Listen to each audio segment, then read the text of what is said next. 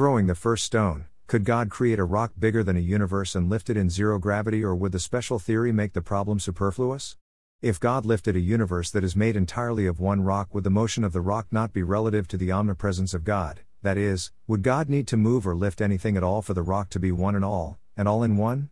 If God entangled all of the two-dimensional particles not entangled in the Higgs field and converted those and all of the particles in the Higgs field that seem to be three-dimensional into some sort of schist or a crystal rock, maybe a diamond, would it exist meta-universally within the field that contains all possible universes, and would it be possible for anyone besides God to move at any place, though movement of the largest possible rock that is a universe for itself might be possible and impossible simultaneously? Information is conserved Shannon entropy, and isn't destroyed. Apparently no information is lost, not even if the universe ends. Matter and energy are convertible and were thought to be neither created or destroyed as well.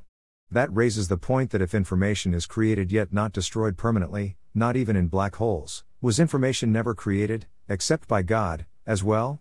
Did the information of the universe pre-exist the existence of the universe? If determinism with free will is the fact, is the author of a deterministic metaverse required by anything he writes into being to rewrite it, such as lifting a gallstone that comprises everything that exists in the universe because he doesn't find it very interesting? The rock of infinite mass would compact to a black hole and be a singularity since it was everything of a universe, supermassive. Would expanding the singularity faster than light for a fraction of a second count as lifting it?